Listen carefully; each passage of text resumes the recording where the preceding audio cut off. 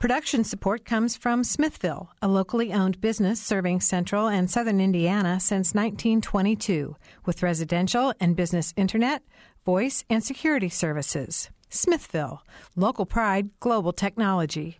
Information at smithville.net. Also, Premier Ortho, a division of Premier Healthcare, helping people living with injuries and chronic back, spine, or joint pain to get back on their feet. Premier Ortho, 333-1933. Online at mypremierortho.com.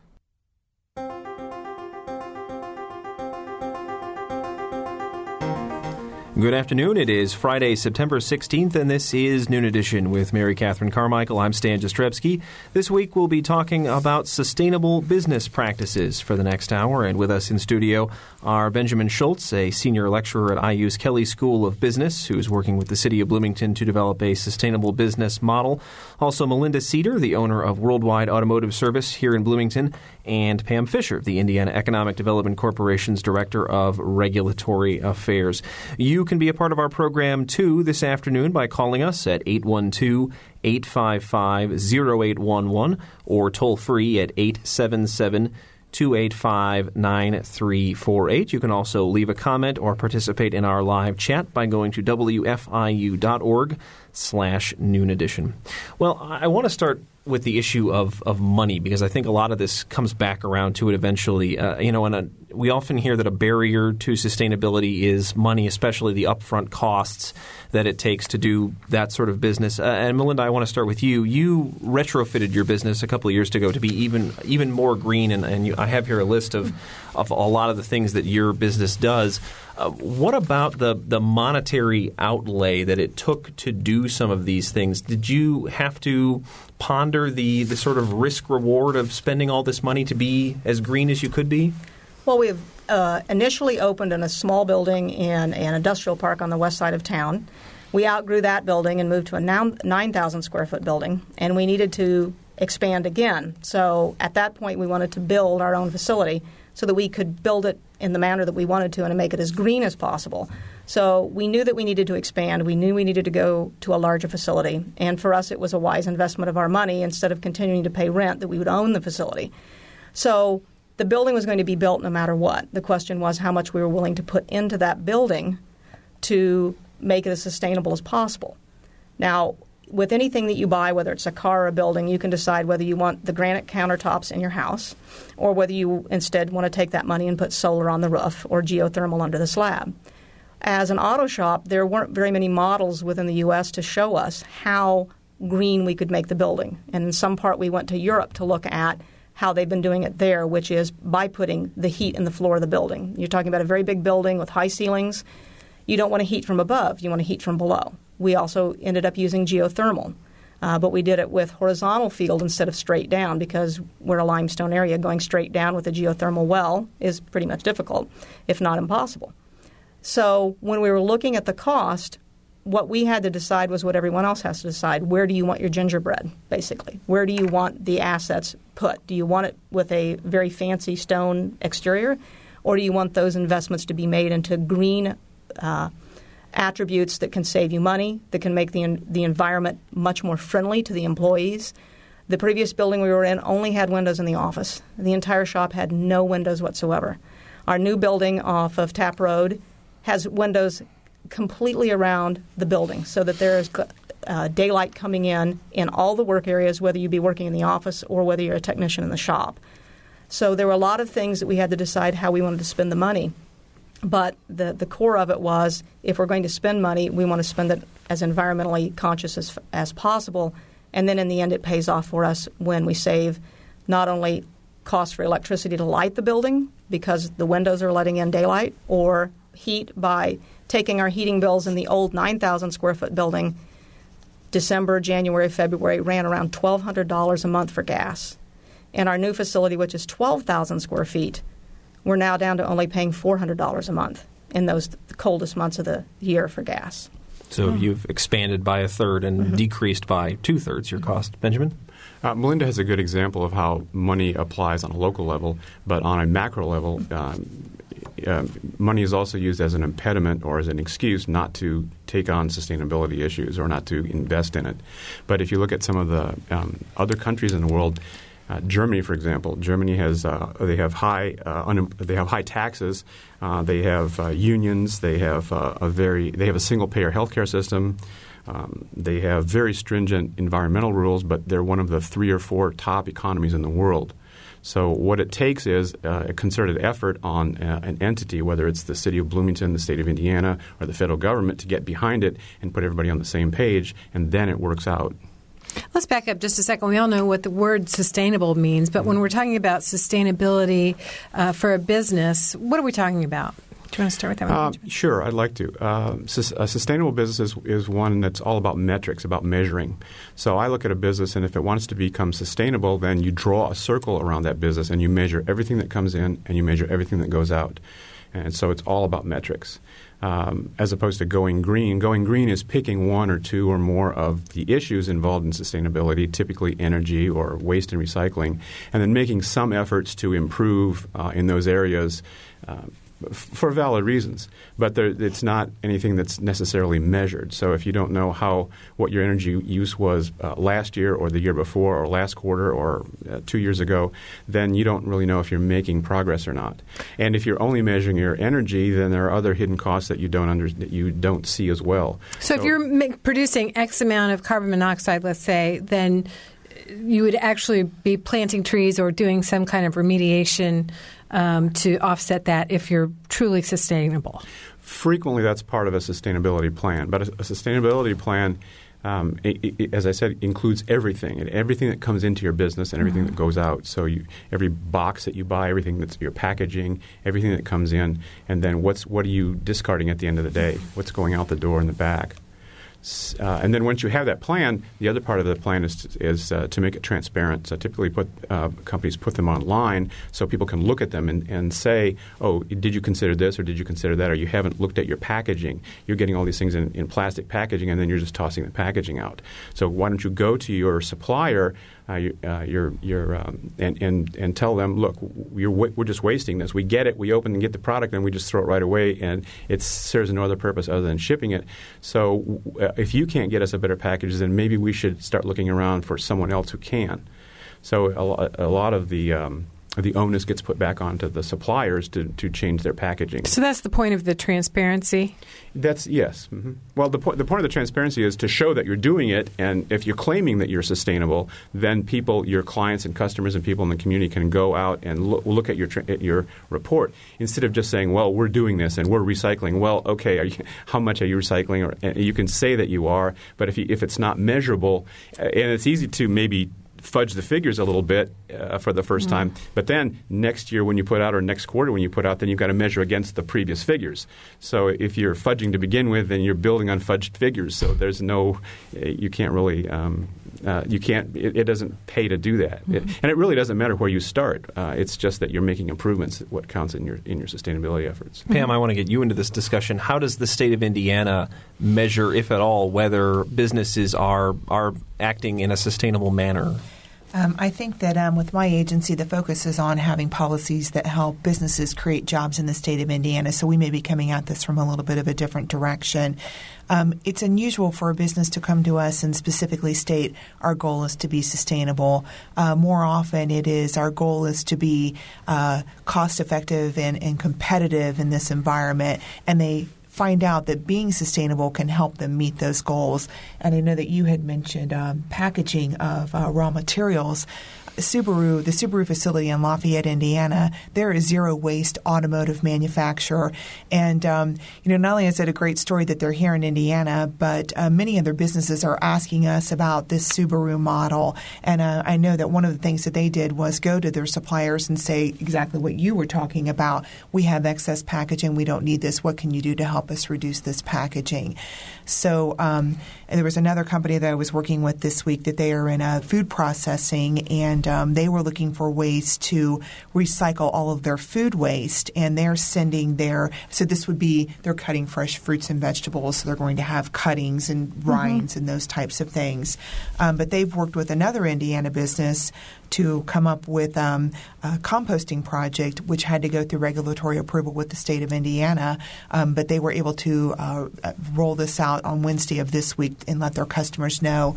We're hearing what you're saying as our customers about the importance of sustainability, and these are some of the steps that we're taking. Pam, how high a priority is it for the state of Indiana that we start shifting our businesses, our Indiana homegrown businesses, towards sustainability? Do you have a go-to person on your staff, or what initiatives is the state putting forward? Sure. So again, I just want to emphasize that the goal is to make it cost effective for businesses to do business in the state of Indiana. So we want to ensure that businesses have access to our programs, but we need for the businesses to determine that it makes sense in their own business model to have sustainability efforts. In other words, cost savings. And I think that the folks that work on the sustainability side and communicating your message, anytime you can help a business understand not only is this good for the environment and a good PR strategy, but it will also help you save money, that is a key item that needs to be communicated to these businesses. But we do have a couple of different programs throughout the state. Some of our partner agencies, the Indiana Department of Environmental Management, they have the Office of Pollution Prevention and Technical Assistance. They offer a variety of recycling and pollution prevention programs. And again, many of these offer either technical assistance and or competitive grant opportunities. And that, again, is focused on either recycling or pollution prevention. And then in addition, the state's Office of Energy, they too have some programs that encourage reducing the need of electricity in a facility. So it may be switching out light bulbs or those types of programs. Mm-hmm. And then also we have our universities too. I know that IU is active in this, but also Purdue has their the Manufacturing and Technical Assistance Program, which may include energy audits, helping businesses identify opportunities to reduce those uses. And are there tax breaks or things like that businesses can apply for such that they can offset these sort of barrier-type costs at the beginning to install the what I think a lot of people see as costly technology, sure, so that they can more quickly reap these types of cost-saving benefits that you're talking about? Sure. Currently at this time, I'm not aware of any tax credits specific for investment. Our credits are focused on job creation. So, for instance, if we had a company that was doing an expansion or doing a relocation to Indiana and they were going to be hiring new employees and they wanted to include sustainability of that, they may be able to qualify for credits for the employees that they're hiring, and then those credits could help them offset the cost of making those improvements. Benjamin, are you aware of any other states that are giving better incentives or pushing this a little bit harder to their businesses? Not at the state level. A lot of municipalities are. I know that the state's involved in several programs. One, the Brownfields program they have, but in which they encourage, quote unquote, if you read their website, recycling materials when buildings are brought down, or to reuse old properties that aren't being used, or to tear down properties and build on those properties. But the Brownfields program is really a federal program that the federal government provides the money for, and the state basically they funnel the letters of application through the state, and they get the approval of the state before they go on to the federal government. So the state of Indiana is involved financially in 3 or 4 different programs like that, but they're not state programs; they're federal programs, and they're administered through the state, and the federal government provides sort of loan guarantees for it. Now, the OED did have money for energy projects. In 2009, we applied for a grant to help fund our solar awnings on the back of the building. We did not receive a grant, but I believe that the Upland Brewery has gotten money through that program, and I want to say Middleway House, but I may be incorrect on that. But the OED does have grant money for the projects, but as Benjamin said, it's coming down through the federal government and being channeled out to individuals or businesses via the OED. How was your experience when you were building the new facility? Did you feel supported by the local government and lifted up and helped as you were going, or did you feel like you were out there with your own machete blazing that trail? Well, I think where we were in the process was that when you go out, there's the U.S. Green Business Council. There are a lot of agencies that have information on building a green facility. But many times the information applies to either residential homes or to very large-scale buildings like hospitals or a university building.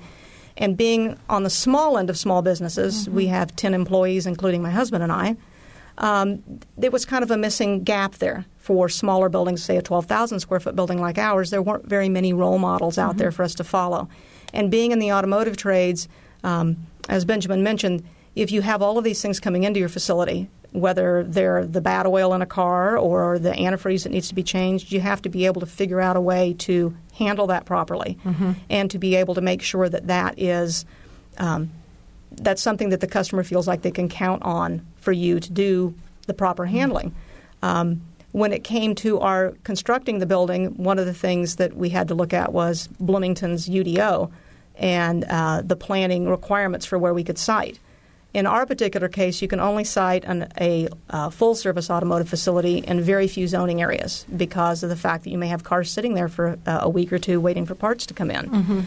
That was kind of a problem specific to us. So it wasn't an issue. We understand why they had that.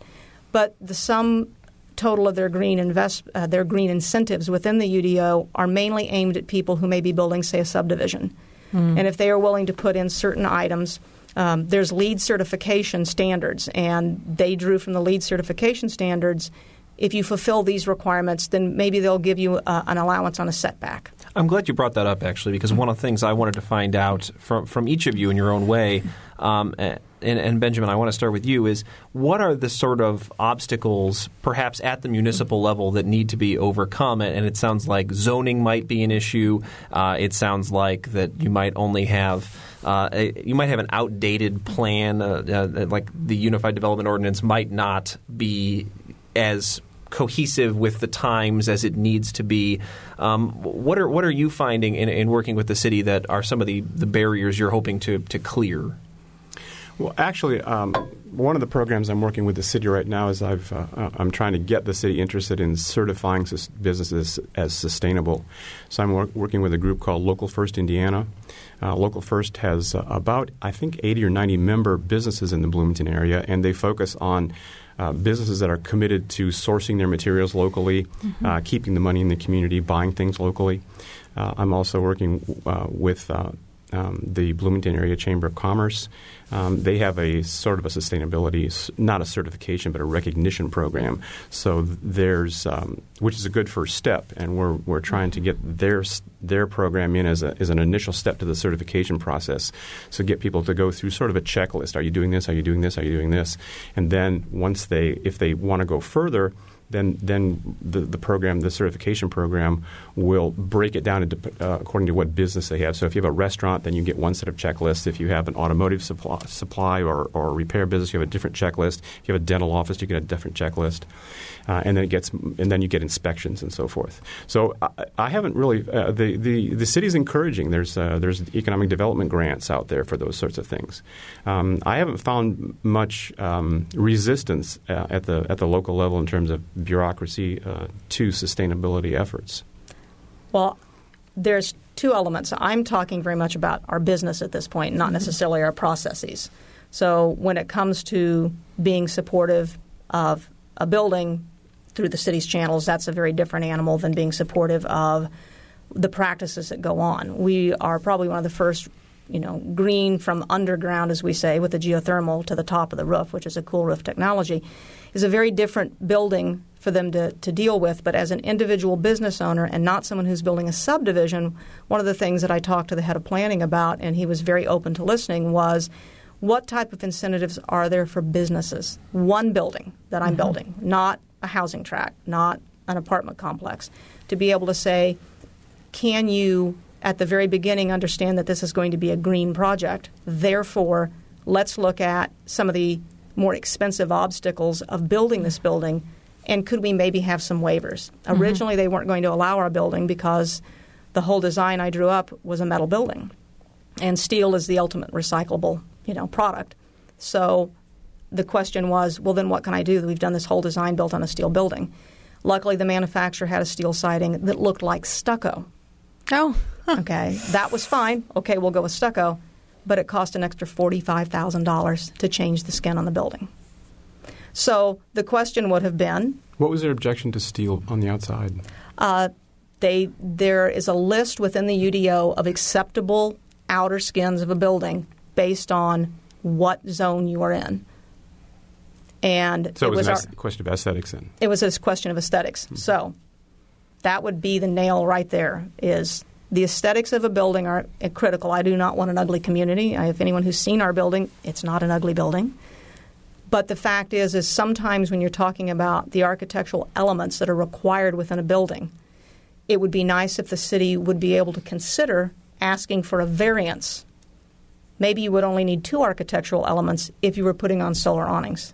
Mm-hmm. Maybe you would only need 2 architectural elements if you're putting in the rain garden next to the building. Have some trade-offs, have some flexibilities, which I think Tom's open to.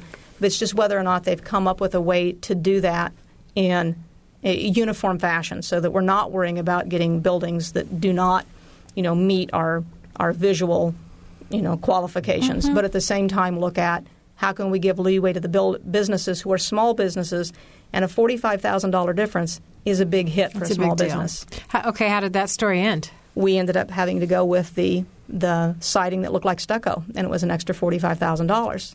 So what we did was we tabled putting solar on the building.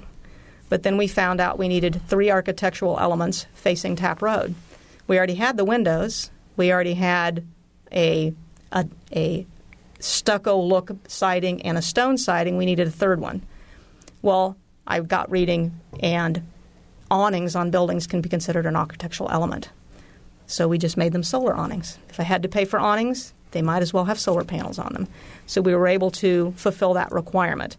I guess it would have been nicer if there was a way to sit down and discuss this before we started building. Oh, you're going to go green. What are some of the obstacles we see in what you're wanting to do? How can we help you overcome those?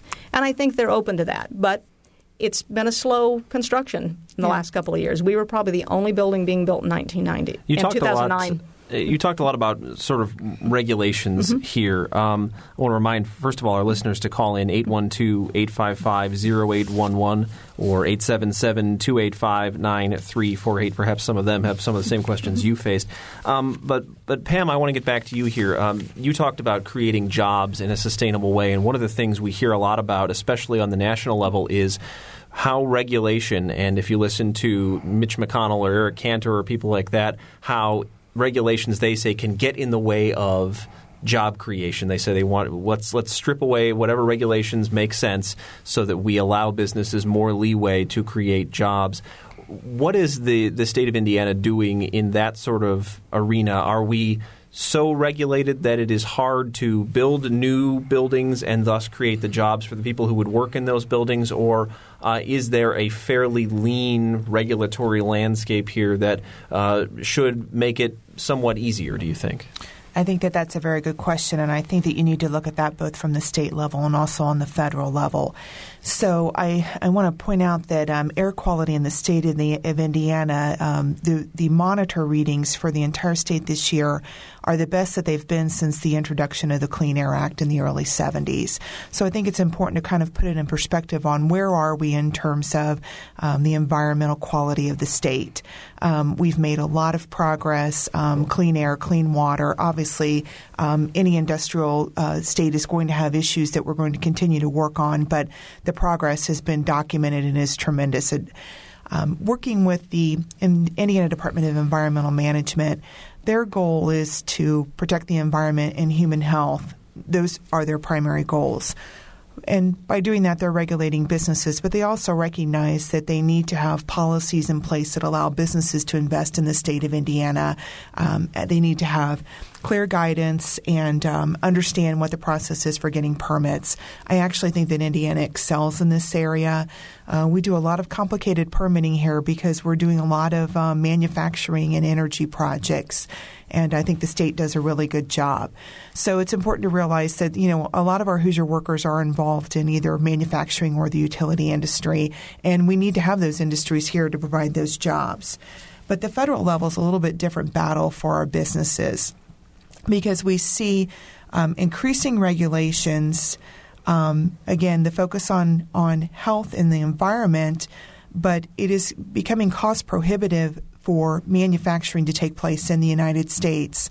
And I think when we think in terms of the environment and sustainability, we need to realize if these projects aren't happening in the United States where they're being regulated and meeting environmental standards, they're going to end up going somewhere else, for instance, China or perhaps India. They're not going to have any of those environmental regulations. And now we have much more pollution on a worldwide scale than we would have if we would have had regulated businesses meeting their permit requirements in the United States.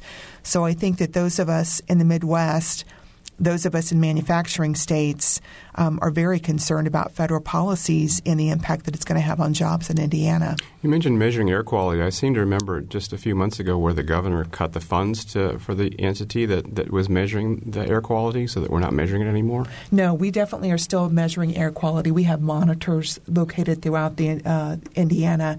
So if you would compare Indiana to Illinois, I don't have the numbers in front of me, but we do have significant more air monitors in more counties than Illinois does. What was it that I read that he did away with that program or he cut the funding to that program? It may have been funding for permitting on the local level. And again, that has been brought in-house, so IDEM would be doing the air permits for all businesses in all 92 measuring air quality, counties. I thought was what it was. I'm sorry. All right. Well, we've reached the bottom of the hour. We need to take a break. We'll come back in just a little bit. We're talking about sustainable business practices here on Noon Edition. You can call us if you want to get in our phone queue during the break. The numbers are 812-855-0811 or toll free at 877-285-9348. We'll be right back.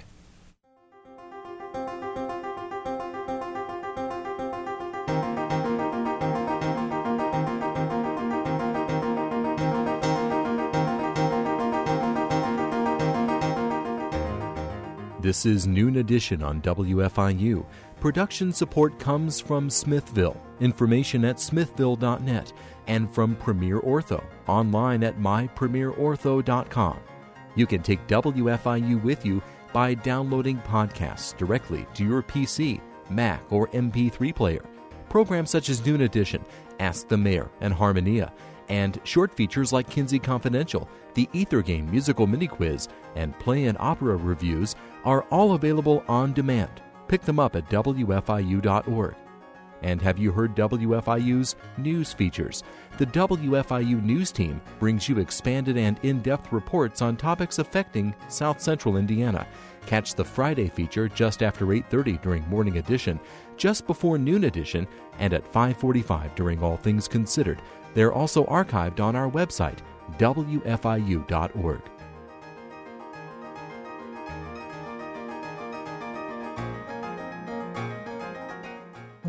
Welcome back to Noon Edition. Today we're talking about sustainable business practices with Benjamin Schultz, a senior lecturer at IU's Kelley School of Business who is working with the city of Bloomington on its sustainable business model. Also in studio are Melinda Cedar, the owner of Worldwide Automotive Service here in Bloomington, and Pam Fisher, the Indiana Economic Development Corporation's Director of Regulatory Affairs. You can go to our website, wfiu.org/Noon Edition, and you can join our live chat there if you have a question for one of our guests. You can also take a look at our Noon Edition Twitter feed or call us in the old-fashioned way, 812-855-0811 or 877-285-9348. Melinda, before the show, you and I were laughing that when the world was young, you were on the show. Were you with the Monroe County Solid Waste District Correct. At that management district? I ran the processing center on South Rogers. Okay, great. So at any rate, we were talking about recycling back then, and now we're kind of talking about the newest waste version of that. But you made the point that it was great when you could get individuals to begin to recycle, but that it was really a much bigger deal when you could get a big company to recycle. And so that kind of spurred some conversation that I thought was interesting that we needed to share with our listeners. What was that like? That experience with the Monroe County Solid Waste Management District? Well, it was wonderful because if you empower people at home, they can take that to the workplace. Once you start reducing your waste stream at home, suddenly it feels wrong to throw something in the garbage when you're at work. And we used to joke that what you need in every business is the recycling zealot that will be willing to police and admonish people when they're not using the recycling bins. But it is a commitment to a business to do that. For us, in terms of what we do in our business, we do all of the generic, I would say, recycling that any business can do, be it paper or cardboard or packing materials. But we also go the next step as a business, which is we buy in bulk. So, for instance, if you were talking about antifreeze, we have it pumped in from a truck, 250-gallon tanks worth that's already premixed. That means we're not throwing away those gallon jugs every time we have to fill up a car. And from a business viewpoint, it saves time for us because the technician isn't having to do the mix. We have canisters there that air pump it into a dispenser, and they take it right to the car. We do the same thing for windshield washer fluid. We do the same thing for oil. So buying in bulk means not only are we getting it cheaper because it's in bulk, we don't have the issue of disposing of the containers afterwards, and it has made it a more efficient process for our technicians to be able to get the work done. And so with recycling, you have all the things that you can just take to the recycling center and recycle, but then there's the element of how can I just eliminate that package to begin with so it's not an issue. Benjamin, are other companies making progress along these lines? They are. Let me comment on, just further, one more comment on if I could, on the recycling. Recycling is sort of, the word is put out there sort of as a panacea. Oh, well, we'll recycle it. So that's like it's going to magically disappear and come back as a new life somewhere. Recycling, when you recycle paper or cans, they have to be picked up by a truck. They have to be trucked somewhere. They have to be put into some manufacturing operation somewhere to turn them back into something. So, yes. All of which takes energy. Yes, it's not going to the landfill, but it's going somewhere else to be processed again. So really you're creating another manufacturing process by recycling. So one of the holy grails of businesses, a sustainable business, is to have a zero-waste environment. Pam mentioned that the Subaru factory in Lafayette has a zero-waste environment. A zero-waste environment has absolutely nothing going out, period. So anything that comes in gets used or gets composted, or if it goes out as compost where you can use it in a restaurant environment where you can use it as something else. And so I think that's an integral part of the recycling and trash and recycling talk is to recognize that there's a zero recycling or a zero waste environment that's an attainable goal, but it means, as we said earlier, putting the onus back on your supply chain for them to not send you these big plastic containers when you don't need them, or figuring a way that you can. Used to be when you bought a Coca-Cola, you drank it and you put the bottle back into the rack, and then Coca-Cola picked up the bottles and they washed them and they put new Coca-Cola in them. So we recycled back in the 20s and 30s, and we just got away from it because it was too convenient to just throw away cans and have them picked up and take to the dumps. You mentioned Walmart was making some progress. They get a lot of black eyes for various things, it seems. Yes. And so let's talk about that a little bit. It's something that people probably don't know about. A couple years ago, they decided that they were going to operate in a sustainable environment. And it's you might say, well, they don't really manufacture anything, so it's a little bit easier for them because they buy everything that they sell. They buy that in bulk and then turn around and sell it to people in smaller bulk. And it goes out the door, right? And it goes out the door, yeah. So if you look at it that way. But what they did was they said to all their suppliers, they said that they wanted them to have a sustainable model, a sustainability plan, and they wanted it to be transparent. They wanted it to be online so that everybody could see it. They could measure from quarter to quarter, from year to year, what progress they were making. And so they said if you don't have it on board in, I'm not sure what the time frame was, a year and a half, 2 years, that they would start looking elsewhere to get that particular product. So it was kind of easy for them to say, well, if you don't do it, we'll get somebody else that will. If you're the person who's making lawnmowers and you got your whole family's money and everything tied up in investment in that, that's a different story.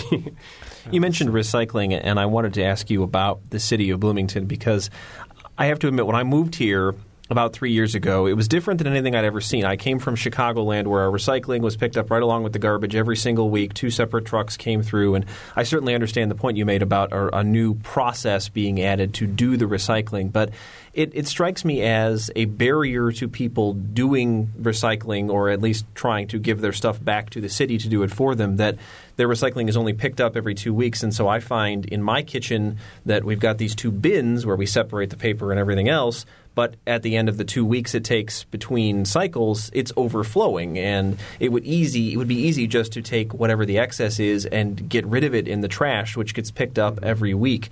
I was curious what advice, if any, you would give to the city of Bloomington about trying to either offset the cost of this, which I know is something that Mark Cruzan has carped to me about on Ask the Mayor, is there a better way to get buy-in and not have our recycling build up in piles in my kitchen? Can we find a happy medium and be sustainable? Well, 2 things about that. One is that it's not going to be much of an incentive for you to sneak some of your recycles out in your garbage, because you have to pay to have your garbage picked up. So, and you don't have to pay. Wisely, Bloomington does that. There are communities I know of that do it just the opposite around. They charge you for your recyclables, and they pick up your garbage for free. So why would you want to recycle if they charge you for them? No, that seems like the ultimate wrong way to do it. No, that's true. The other way is I live in a household of 3, sometimes 4 people, and we put out a regular about 32-gallon trash can once every 5 or 6 weeks. And so we make a concerted effort. First of all, we are our own supply chain, so we watch what we bring into the house. So we shop at Blooming Foods or the farmers market, and we take recyclable bags with us when we go to there, and we take recyclable containers back with us. So if you can make a concerted effort on your own part to do as businesses do and with their supply chains, and can consider yourself as a supply chain, then you don't bring anywhere near as much.Maybe read your newspapers online instead of having the actual newspaper brought in. Oh, thank God Bob's not here. Well, there's a long list of things that you can do, and I'm just throwing out 1 or 2 here. You can listen to more radio news. That's what you can do. And I say that, but I read 5 newspapers every day, so I don't mean to be a hypocrite when I say read your newspapers online. So I wasn't necessarily. I want to get to our first phone caller of the afternoon. We have Greg on the phone line from Terre Haute. Greg, thanks for calling in to Noon Edition. Thank you for taking my call. It's a really very informative conversation. I really appreciate what the individual has done with her business to design and to create that kind of opportunity. I just wondered if we could talk a little bit more about the position of Indiana. And my sense is that we are kind of underfunded and undersupported in what IDEM tries to do and other entities try to do to create an environment where sustainability and growing green is actually an element of our planning, our government, our decisioning in the General Assembly, things like that. And rather than thinking that we're doing excellently, that actually we're making progress, but where do we actually grow that, and how do we change some of the statistics about our air quality and water quality and things like that? All right, Greg, that sounds like a good question. I think we'll let Pam field that one first. Well, thanks for calling in today, Greg. That is a good question. And so let's think in terms of sustainability. Are we only talking about energy usage or recycling, or are we talking about other ways of minimizing a business's footprint in the environment? So I'm going to talk a little bit about some of the projects that we worked on this year that reused existing industrial buildings. And I want us to think in terms of sustainability and building new buildings versus reusing buildings. So we found that the federal government, when they were implementing their Department of Energy programs over the past 2 years, they have a scoring system that actually rewarded the use of existing buildings. And for us, that allowed us to have numerous successful projects that went into industrial communities, into existing industrial buildings, and most importantly, with existing transportation infrastructure in place, particularly rail.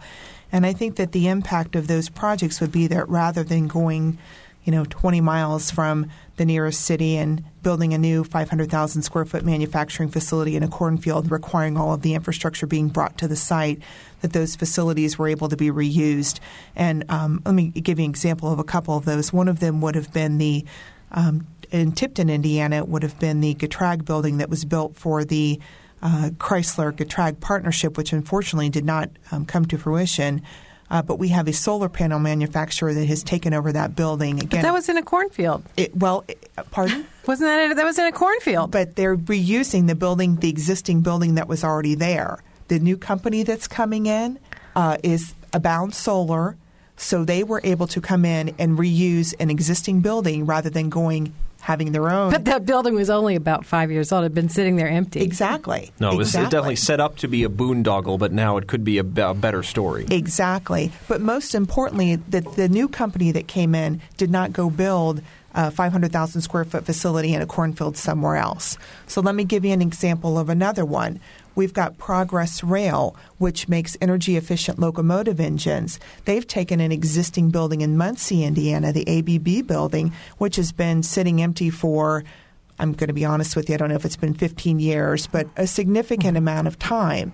And one of the benefits of them choosing to locate in that building is they have access to existing rail infrastructure, which means, again, we don't have to do land disturbance. We don't have to have the communities investing all of this money in infrastructure that's already in place. So I would encourage us to be thinking about those projects in terms of sustainability also.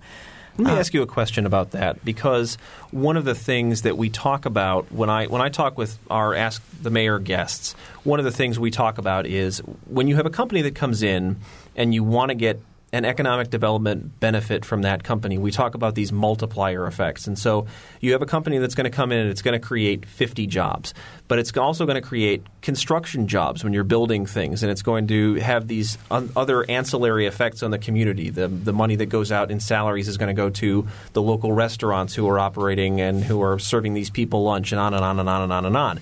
So in a certain regard, you could see this, if you were playing devil's advocate, as anti-economic development, because you would want, in some ways, these buildings to be built in order to revitalize the economy of an area, especially places like Kokomo and Muncie and Tipton and Elkhart that have really been hard hit by the recession.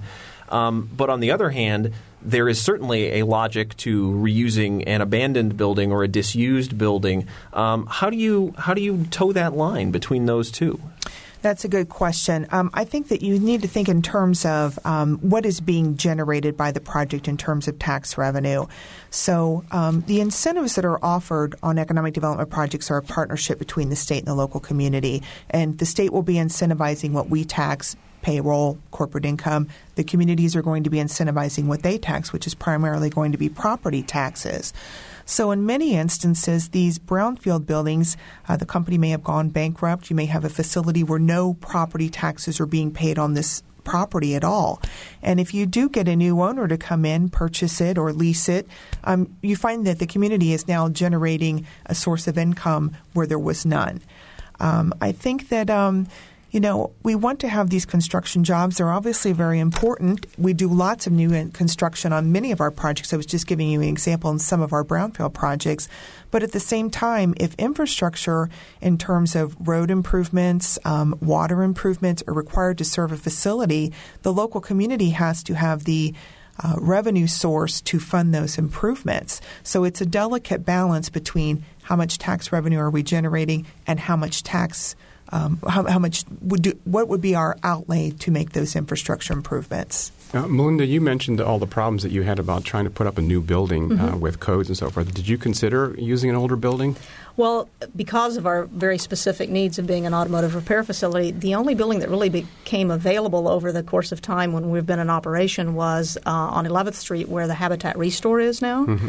When they moved out to the highway, that land was already purchased. It never hit the market and has been sitting there waiting, I believe, for some type of a housing development or apartments to go in. So the only building that was really would have been functional and an improvement over what we had, that was the only one that was available. Mm-hmm. And even it wasn't really available. And it wasn't really available. Yeah.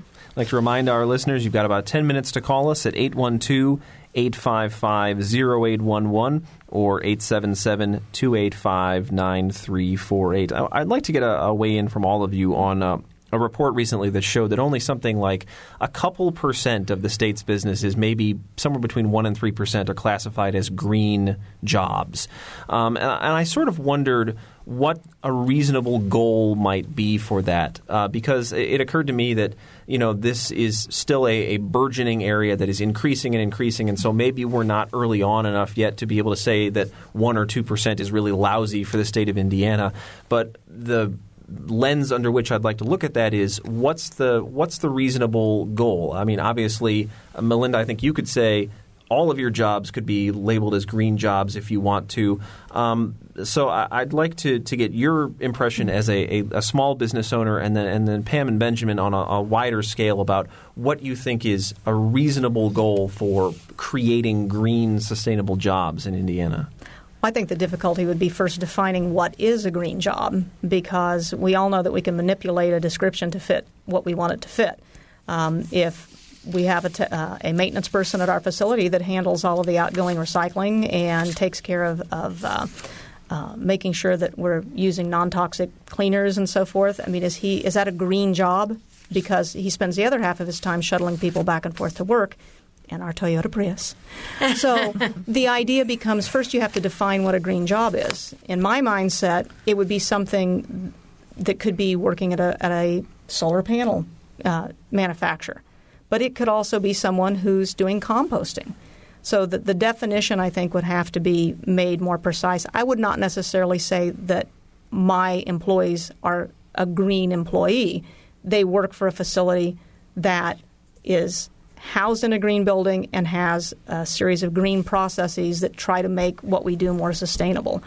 Whether you would call that position green or that it's just a position where the process that they work under, it requires them to act in a green way. You bring up a really good point, because you could have a shop like yours that's dedicated to being sustainable, but you say you wouldn't necessarily consider those green employees. You could also have the other option would be, let's have a solar wind turbine parts manufacturer who throws away a whole bunch of garbage. Exactly. I mean, it seems like you've got these types of loopholes or definition problems that would be hard to overcome, right? Well, you also have the aspect that, the green or sustainable title that's being used. I go back to when it was called environmentalism.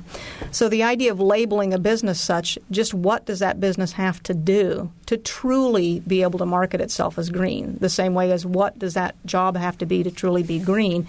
And I think that Benjamin can talk in some degree to what the Chamber of Commerce is trying to do, or they're trying to create standards that says you do have to qualify. You do have to fulfill these things. So the question becomes, when you talk about a 2% figure, what were they measuring? What was their definition of what a green job is? Yeah, that's what we're trying to do with our Sustainable Business Certification Program, is to define what a sustainable business is. What the Chamber is doing is they're encouraging people to be green or sustainable. So they're getting them thinking about it, which is great, going in the right direction.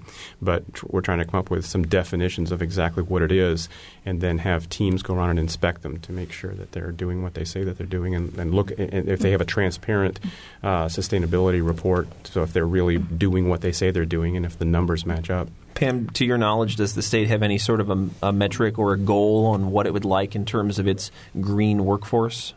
Well, I think I would like to comment on what Melinda said about the definition. So, the fact that we have 1 to 3% of our jobs are classified as green jobs. I think that we've been leaders in the past 18 to 24 months in manufacturing the products that are used to generate clean energy. For example, the lithium-ion batteries that have been so successful along the I-69 corridor. We've been leaders in manufacturing products that are used in solar and wind. We're leaders in ethanol and biofuels, and also our clean coal projects. So I don't think that any of those were classified as clean or green jobs. And in our minds, we're building the technology in Indiana that the entire United States is going to benefit from. One more time, our phone numbers today, 812-855-0811 or 877-285-9348. I wanted to know also about LEED certification. We touched real generally on that, and I know one of the ways that, getting back to the whole loophole idea, that, for instance, a city or a university like IU can use LEED certification is you can retrofit an old building, get LEED points, and then have those actually applied toward a building that is not at all the building you were just working on to make it look greener than it actually is. And so I wondered if you think, and we've talked a little bit about the city and the state coming up with ways to certify whether something is green or sustainable. Do we need to close these sort of loopholes before we can truly say that we have a grasp on being able to certify these sorts of things? Well, LEED certification, when we researched it for our facility, again, getting back to being this small-sized business that's not a residence and it's not a huge hospital, LEED certification does require you paying engineers to certify things. We did have our buildings certified, and part of that was for some of the federal tax credits that we got. But the difficulty with LEED for a business my size was there's a rather large payout to be able to finally get that certification. And for us, to whom does the payout go?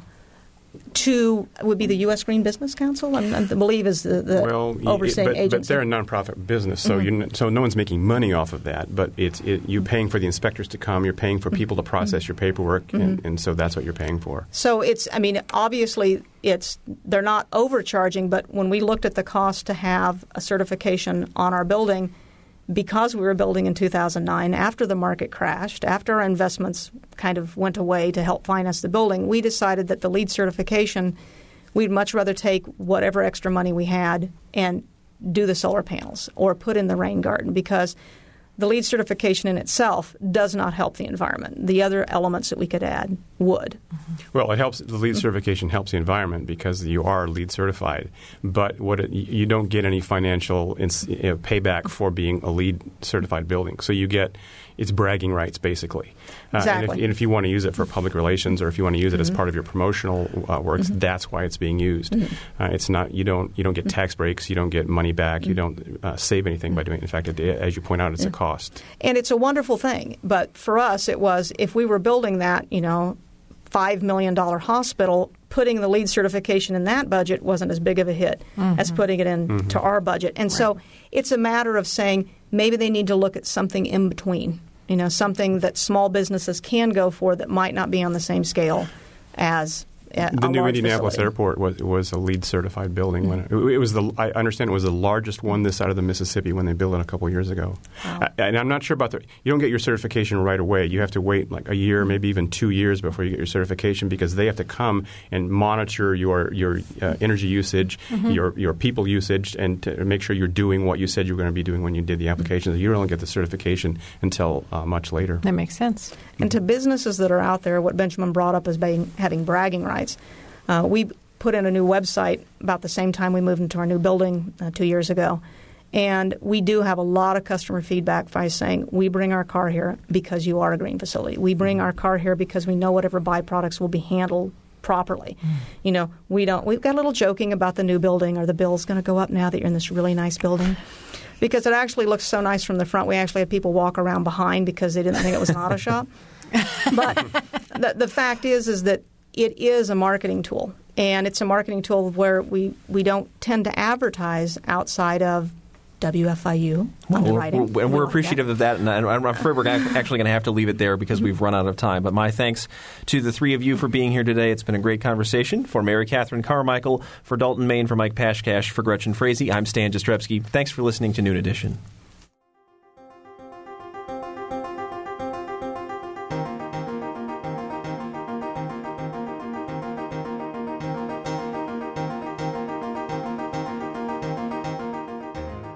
Noon Edition is a production of WFIU and the Herald Times. A podcast of this and other WFIU programs is available at wfiu.org. Production support comes from Smithville, a locally owned business serving central and southern Indiana since 1922, with residential and business internet, voice, and security services. Smithville, local pride, global technology. Information at smithville.net. Also, Premier Ortho, a division of Premier Healthcare, helping people living with injuries and chronic back, spine, or joint pain to get back on their feet. Premier Ortho, 333-1933, online at mypremierortho.com.